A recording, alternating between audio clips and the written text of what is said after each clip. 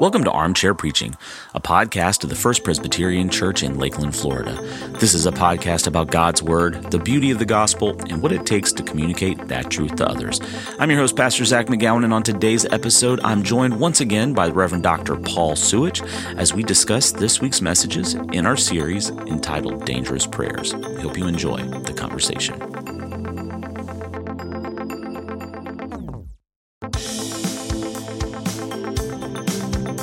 Welcome back, everybody, to Armchair Preaching here, face-to-face, not over Zoom, with Dr. Paul Suich, the Reverend Dr. Paul Suich. Yeah, welcome indeed. back. Greetings. Welcome back, and welcome to the actual armchair itself, in the actual room. This is the first time you and I have done like a back-to-back, I think, right? This is true. You have not This is the first back. This is the first time I've preached 2 weeks in a row in a long time. Yeah. We'll get into what that's like for you, like to what it means to do the back to back. But I want to kind of pull back a little bit and talk about just your. We talked last week about the teaching and the counseling ministry, the counseling and the teaching in that order, respectively, is kind of your primary focus of ministry. And so preaching, now, we didn't mention this last week, but you are the regular liturgist. Oh, yes. In the classic service. So you're in the flow of the classic service every week. So it's not like when you're bringing in a guest preacher from outside. True. Because you're not surprised about the flow or anything like that. Right. So it's a little bit different than, when we bring in like an Ed Diaz to preach in the classic service, or a Brian Morgan or Josh, who may not be in that environment on a daily or a weekly basis. Right. And then definitely not in the planning part of it. But I want to just talk about how you view preaching ministry from both the challenges and the joys of it. So what is it that you find most kind of challenging when you are approaching the preparation or the presentation of a sermon? Yeah, so when we're in a series like this, there's already a roadmap. Yeah. There's a series of passages. And John has looked out over the horizon. He's established this map, got some themes that he sees as important for the direction of the church. And so we talked last week about the primary challenge is to just don't say a word until you have gotten into the text, in its context, enough that you see what God is saying and you are amazed by it. Yeah.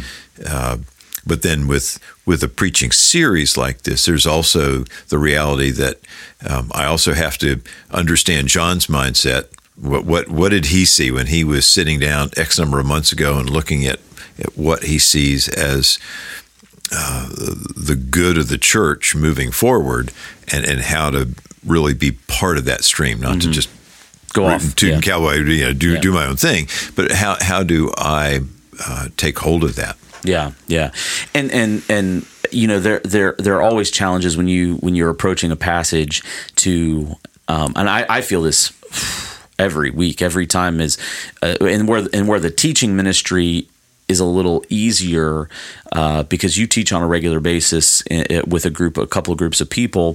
When you get to the end of something, you can just, if you're approaching, a verse by verse, like you've done it with groups Mark and Revelation, right. If you can exhaust that text as much as you want, and if you don't get to everything, you could just say, you come back next week. We'll pick it up next week. There you go. Which is awesome, because then you feel like, and even there you can't say obviously everything, but you can say as much as you feel like needs to be said. Whereas in sermons, especially the way we do series, because I know people have talked to me, because John and I have mentioned this difference between teaching and preaching. Some people have come up and said to me, well, at other churches, they just go through books of the Bible, and if they don't get to everything, they do just go to the next week. I'm like, well, it's a different approach to preaching ministry than what we have here, Right, because that's very much defined by exegesis. Yeah. And the application is jettisoned. Yeah. If you get one, that's great, but that's not the point of things. That's not the point is that you climb into the story. So you read the passage and then you walk over it kind of line by line. And then there's this, I don't know whether it's a tacit understanding or whether it's explicitly stated. If there's going to be an application, the Spirit will do that. It's not my job. It's not my job. Yeah. And I think it is hard when you're doing a sermon to say, limit what you're going to say. We talk here on the podcast about the cutting room floor quite a bit, and we'll talk about what you felt like you couldn't talk about this week or didn't have time to get into this week. But that definitely is a challenge for me, at least every single week. To say like I got to limit it. I can't go into everything. On the flip side, what is it that gets exciting for you about the preaching, whether it's preparation or the presentation of a sermon? Well, the most rewarding part is weeks later when somebody tells you that they jumped into the passage, they took that, they hadn't thought about something, they went home, they read, and this is what has come of it. That to me is the most exciting piece. The most rewarding. One of my preaching professors at Asbury said, the real danger is that one day someone's actually going to listen to what you said. Now, don't worry, it doesn't happen often, but every once in a while that occurs. And I actually do my best not to think about that side of things because I get super terrified if I start thinking about what if when we're talking about boldness and speaking truth to power,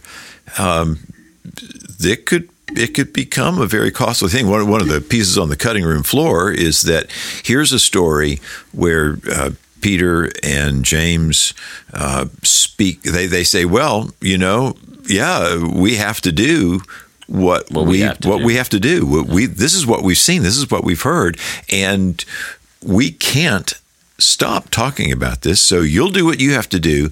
We'll take care of our end." Well, that worked out pretty well for them. Much better than for Stephen.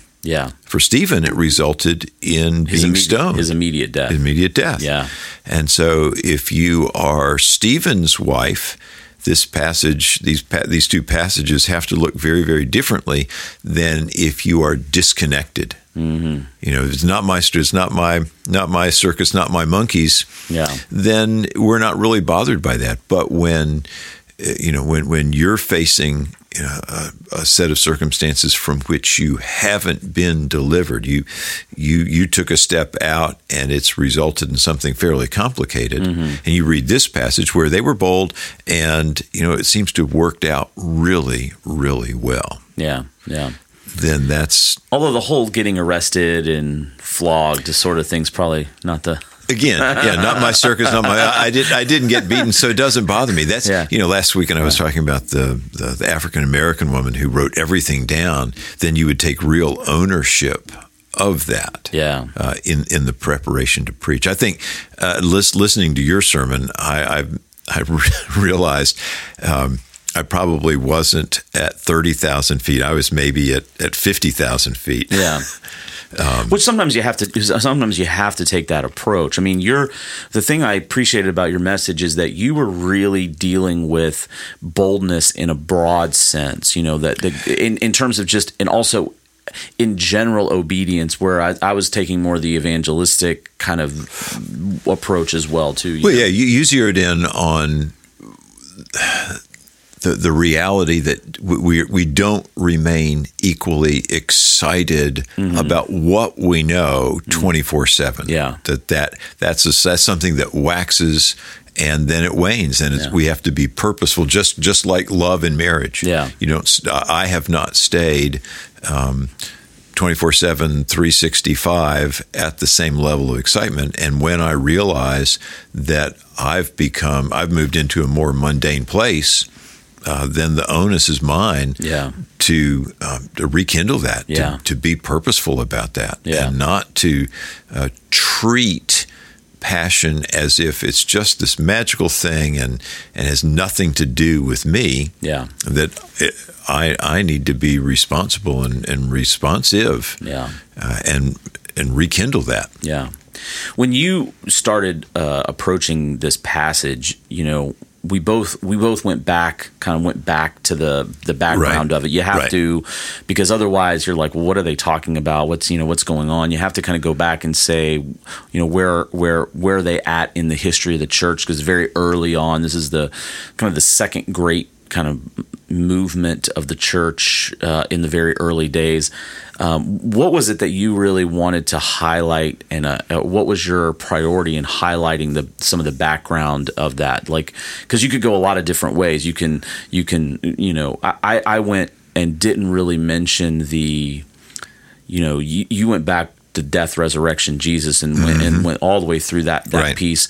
I had that in this is cutting room floor thing. I had that in my message and said, I'm really going to pick that up later on. I don't really pick that up in the background as much because my sermon was knocking on the door 30 minutes. So that's like, I gotta make some choices. But you did. So how what was your approach like when you were thinking through those aspects of it?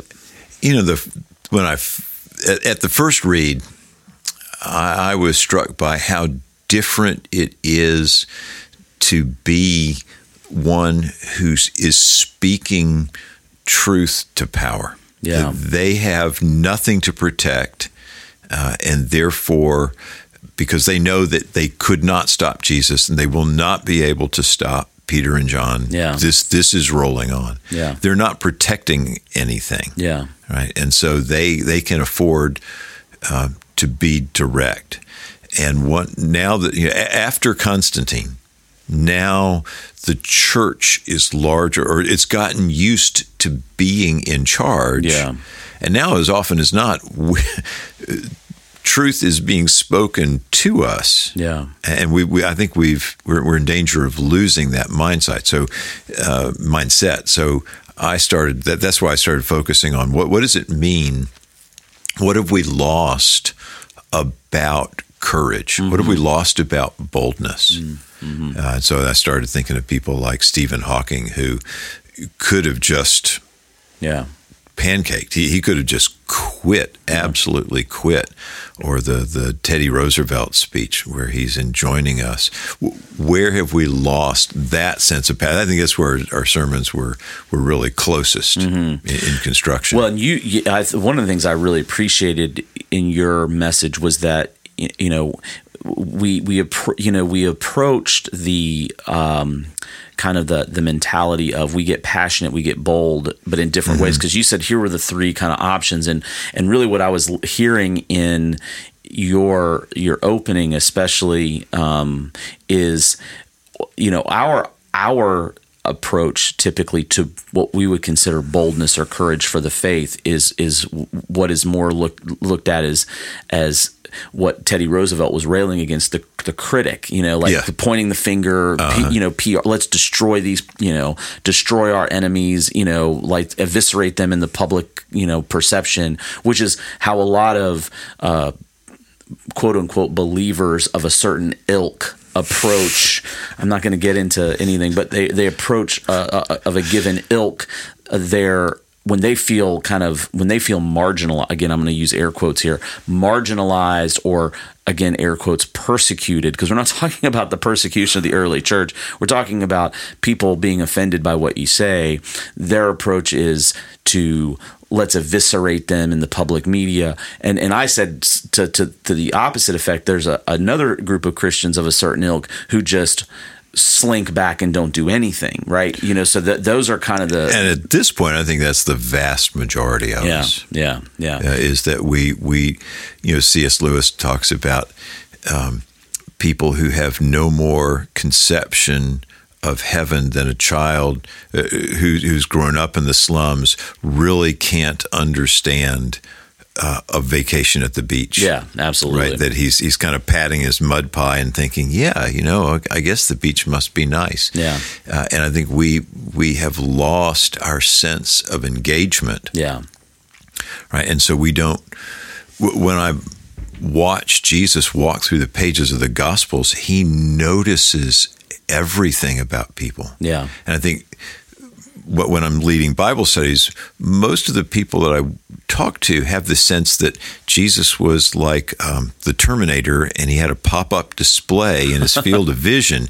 And when he walked up, he said, "Oh, that's Paul Suich. He's going to be born in 59.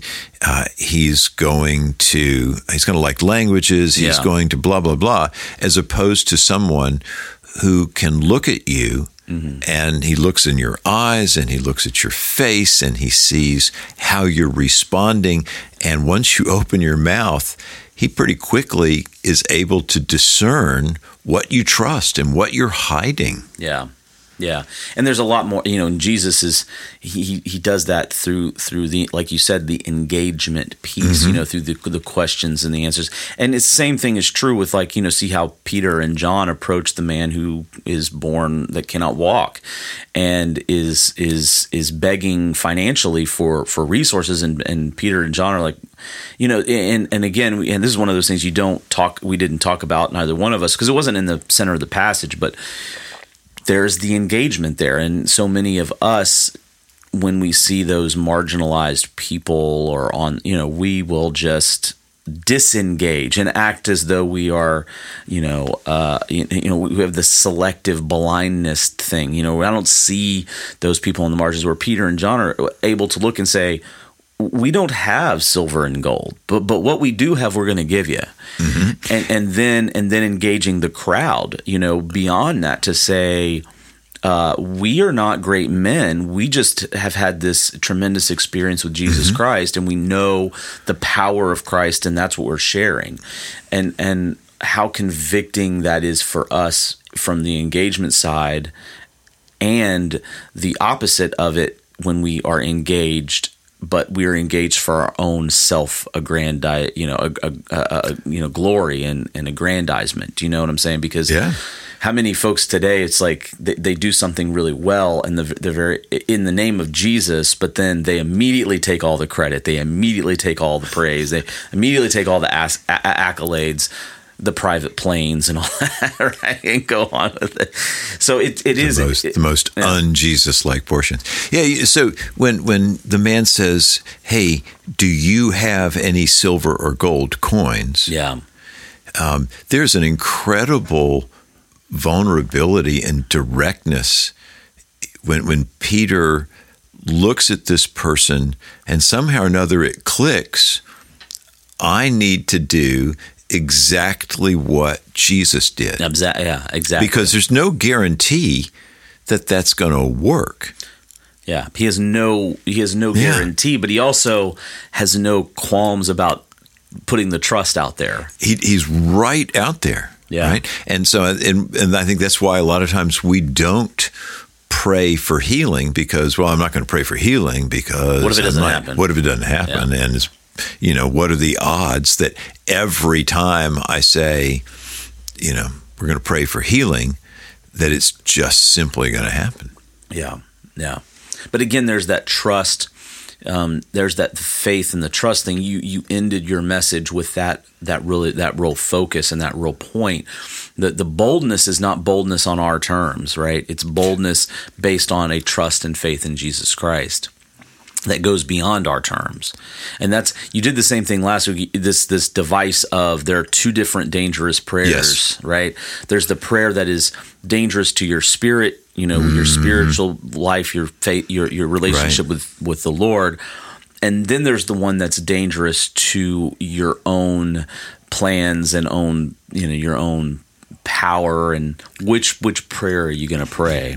So I wonder if you talk a little bit about that device, that device of the either or. You're mm-hmm. left with a choice here. I mean, that's the thing that you did in both last week and this week. You're left with this choice of call yourself a Christian, you're going to pray. But what are you going to pray? Right. So where did that device come from? And the decision? Good question. The decision was it just like, hey, how am I gonna close this out, or did you have some other application kind of focus in mind when you were doing that? No, I can't think of another agenda that I had, and I'm not exactly sure. It's not a device that I've used in that way before, but it just struck me that that we're praying something. Mm-hmm. And a lot of times we really are praying these prayers that are very dangerous to our spirit. Mm-hmm.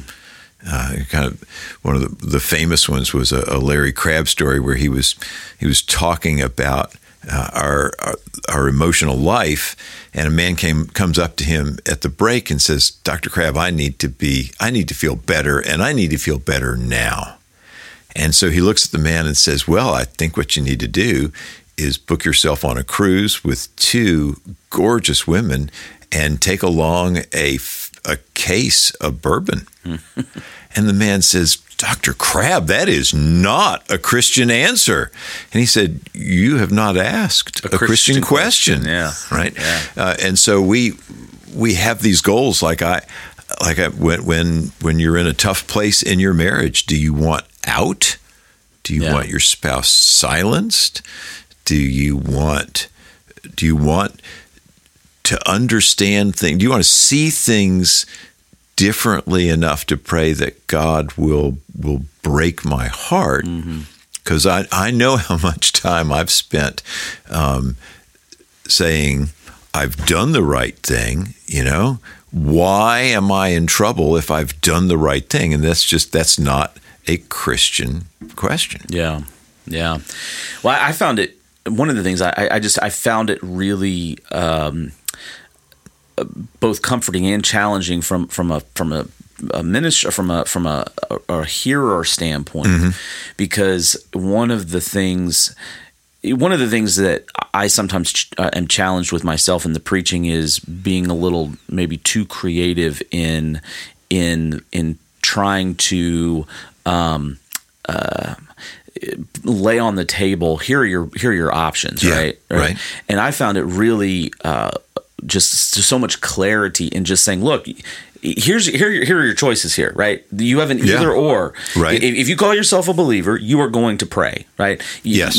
Because you're going to pray something. Even if you're just praying out of duty or out of obligation, people are going to pray. So what are you going to pray? And there are those prayers that when we pray them, if we don't put the little caveat from 3 weeks ago, "Thy will be done" on the end of them, not my will, but your will be done, they're going to be dangerous to our own relationship with the Lord if we're not super careful in how we let those things invade our space, And on the other hand, the other side, there's danger there too, because your world is going to get shaken up a little bit when God gives you the answer to the boldness question, and to lay that out at the end of the message to say, look, we got two choices here.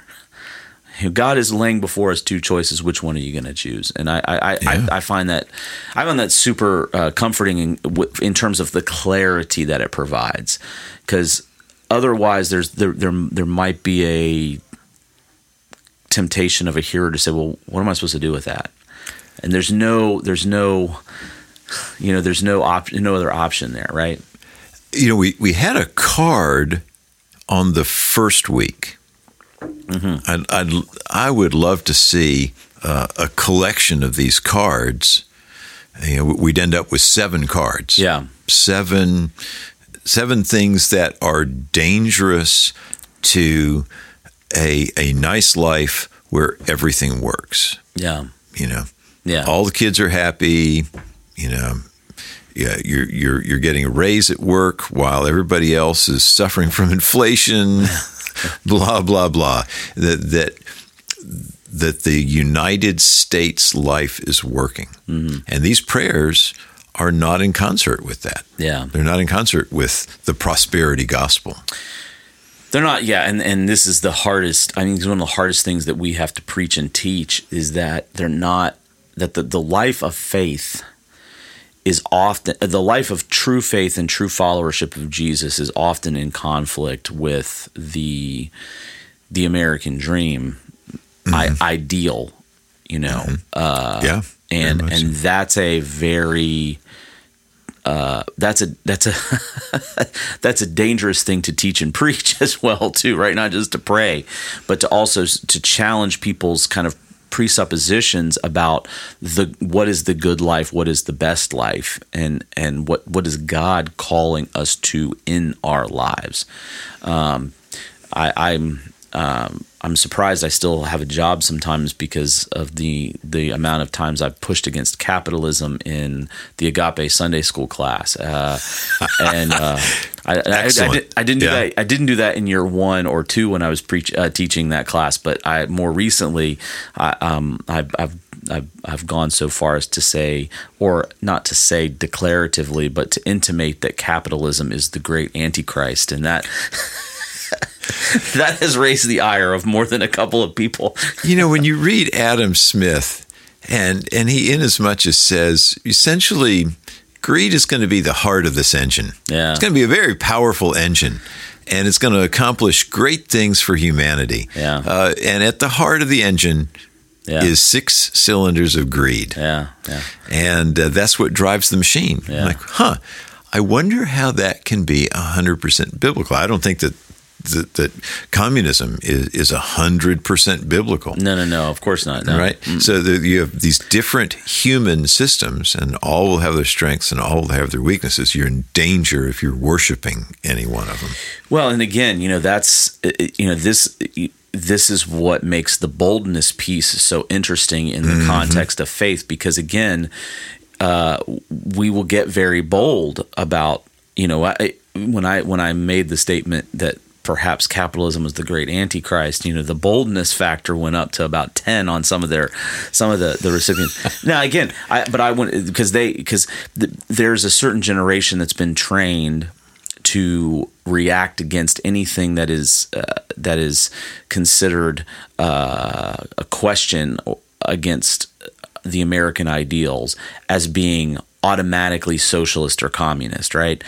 From a political ideological standpoint. And I said, well, wait, time out. Just to your point, what you said is, look, every human system run by human beings, there's going to be a massive, massive temptation to infuse a great deal of that with sin, because that's what we're wired for. Yeah, it's pre-wired. It's pre-infused. Yeah. And so what we as believers have to guard against is, to use your point, idolizing the system instead of saying, okay, well, this is maybe the best of the bad systems, but we can make it better as followers of Jesus, right? Yeah, if this is the best of the systems that are available to us, that doesn't make it perfect, and it doesn't mean that the prophets of the Old Testament scriptures and the prophecies of the New Testament scriptures have nothing critical to say to our 21st century version of capitalism. Because you look at our county, and we have schools for the underprivileged where the paint's peeling off the walls, and schools for the very privileged where everything is shiny and new and brand new. It's version X point Y, the best, the latest, the hottest version. And how did that? How can we be this many years down the road and still producing the same disparities of 100 years ago? Well, and I think again, and this is where I was coming from in the opening of my message, right? Is that there are limits to what we will accept as part of our life of faith, right? Like that's this is where I say I'm over it, right? When it comes to my kids' schools, for example, I can send my kids to the best and the brightest and the shiniest because I have the financial resources to do so, and to some extent not and look the other way at the disparities that exist with other, because it's not my problem, that's my limit, right? My family's my limit, your family your limit. You make choices, and not see that, okay, well, whatever circumstances created the situation that we're living in now, our responsibility as followers of Jesus Christ is to be bold in every aspect of our lives for the sake of the gospel and the good news and the kingdom of heaven, and seeing the kingdom of heaven realized more and more progressively as we live out the prayer, thy kingdom come, thy will be done on earth as it is in heaven. And that's, we are as much to be the bold answer to that prayer as we are to just pray the prayer by rote. You know what I'm saying? And so that's a hard one for people to rally around and to understand. And that was the thing I really appreciated about your focus in your message, is that you did broaden it beyond just the evangelistic, which is where I narrowed it to the evangelistic, but you broadened it to the speaking truth to power and for the sake of truth and love in a general sense. I was shooting for something similar to where you were going, that the call is to boldly love people, to become engaged. Yeah. Don't settle for 50 feet of distance and simply niceness. Yeah. Have enough conversations that you begin to understand what makes your neighbor tick. Yeah. Because then we have a lot to say. Yeah. Once we understand that what my neighbor wants, just once in his or her life, is to find something faithful. Tired of empty promises. Yeah. Hey, I've got someone I'd love you to meet. Yeah. I appreciated how you did that, and I also, you're reminding me of one other thing that you did in the message that I really, the idea of niceness as the goal, right, as opposed to true love and truth. I think that was a profound kind of delineation. Christians are really good at making niceness. Yeah, I think that's the common default position. The other one these days now is to grab a pitchfork and a torch. The opposite, yeah, and to go opposite. Demand that my way become everybody's. Wow. Yeah. I just without engagement to your previous point. Without engagement to your previous point, it is funny to me how sin works so many times on the pendulum swing of our reactions. Right, the pendulum swing of niceness, and I don't want to be offensive, and I want to be highly vanilla and beige, and then on the other side, I'm going to be the most, pitchfork and fire, like hate on everybody who disagrees with me person I can be, both in the name of Jesus Christ, and both contrary to the life of faith and true followership. And where it really exists is that truth and love, right? It's the truth and love, and with a fair amount of personal engagement there. One of Jerry Bridges' books, he talks about Alligator Alley. That you have this road built up, and you have swamp on either side. And he would envision that the niceness is on one side of the swamp, and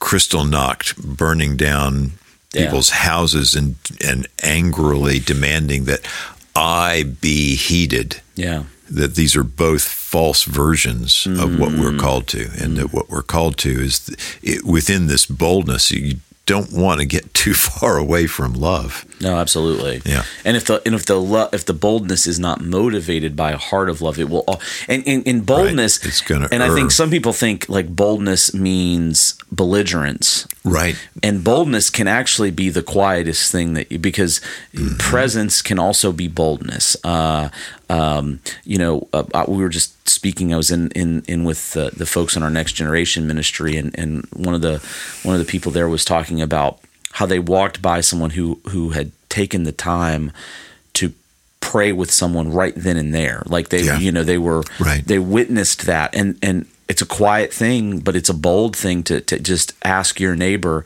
hey, can I pray for you like right now? I mean, I know you're going through something, and that's a bold move there's no belligerence there, and there's no guarantee they're going to say yes. I mean, but the offering of that in love is a powerful witness to. I mean, just that simple thing, you know. I was working with a teenager many, many, many years ago, and I asked him, "Would it be okay? I'm going to pray for you. May I pray for you now while you're here, or would you rather I wait until our time is done?" And he said, "I'd really rather you wait." And so that ended up becoming a ritual of ours. Yeah.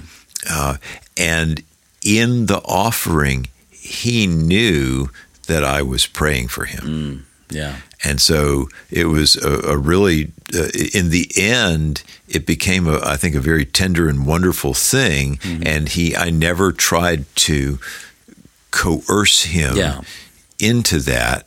And he was a person at the time, Lord knows where he is now, but at the time, he was so taken with hypocrisy within people that he knew as Christians, he couldn't see a way to embrace it. But he embraced our working relationship. Wow. So it was a neat experience. Yeah, yeah.